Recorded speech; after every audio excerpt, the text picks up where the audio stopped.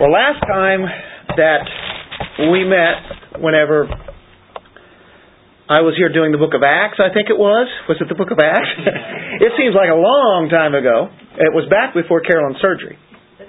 And that was 6 weeks ago when she had surgery. And I think that's when Luke did it. 17th. And so I was here on the 10th. You're right. That's exactly right. So that's over a month ago. And so where we left at was Berea. We left Berea. Before that, we left Thessalonica. And before that, we left Philippi. And it wasn't that we were just leaving to go on to the next journey. It was because actually Paul was more or less booted out of town.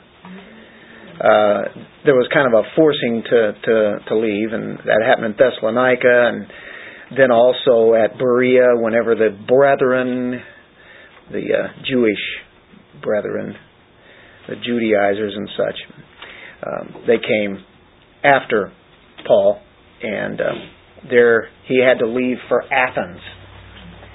And so that's the next place that we pick it up at, where Paul is preaching the gospel. And so, as you can pretty well tell, the gospel is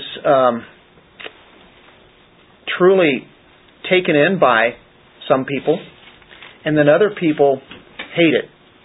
They hate it so much they want to kill people, kick them out of town, put them in jail, torture them.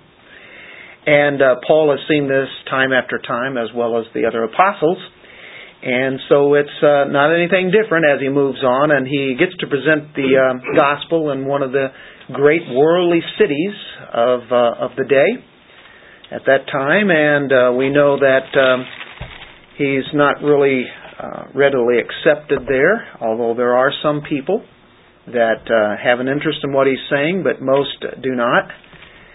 He has something a little bit different to offer. Matter of fact, he has the truth of all truths, and of all places to go into an intellectual city and deliver the gospel. We remember that they would consider this gospel foolishness, as they did in Corinth. But it's not foolishness. It's the so-called foolishness of God, which is actually the wisdom of God versus the foolishness of man.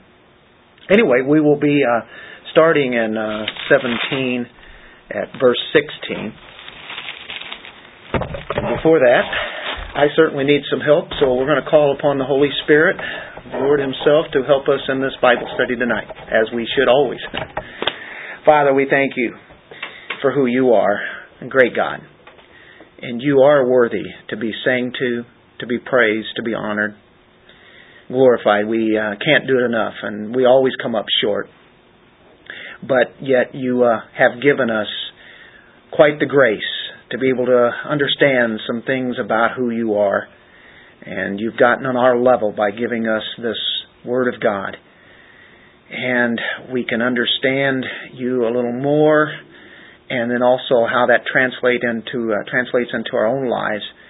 We look to Your Holy Spirit to empower Your Word, to open up our hearts, and to go over a familiar text, and at the same time that it can be fresh to us and can help us in our own daily living, and also even in our, whether it be evangelizing, whether it be giving the gospel to the lost, or even preaching the gospel to ourselves. Sometimes, Lord, we need to hear that. So, Lord, we ask upon You to lead us here again tonight. And thank You for these people that are so dear that we get to fellowship with. In Jesus' name, amen. And in this section, Paul gives a message to the philosophers, the great so-called philosophers of Athens, which really represents the philosophy of the world. I mean, right there, that's the capital, that's the seat of philosophy. And I think as we look at this text, it really should encourage us, it should instruct us of how we are to maybe approach with the gospel to people who don't have any background of Christianity. And maybe sometimes of being able to hit with them on getting at their level. That's what we want to always do, is to get where people are at and take them from there to get to the bottom line, and that's Jesus Christ and the cross. So he's had to flee persecution. His plans really weren't to go to Athens, at least at that time. It was not by his plans. He had to flee persecution in Berea, of all things. And Berea is where they searched the Scriptures. That'd been a great place to hang around for a long time, wouldn't it? And but he had to go. And he was waiting for Silas and Timothy. So it's kind of by himself this time. And usually Paul didn't travel by himself. We usually think of the great Apostle Paul, and him seems like he's out there by himself, but not really. He always had men of God surrounding him that he traveled with, that he preached with. But now he is, it's basically him. And when you go to Athens at this time, of course, we know that they had gods all over the place. Matter of fact, it has been said that you're more likely to meet a god in Athens than a man. And that sounds kind of funny, so what do you mean? Well, statistically, it's actually true. Because they had something like 300,000 idols at that time in the city. And at that time there were 10,000 people. 30,000 versus 10,000. So you're more likely to run into a god than you were a man. 3 to 1 there, right? So it was the glory days of Athens, had been 4 centuries earlier. And of course they still had the glory days, but it was very much an intellectual city, a cultural center.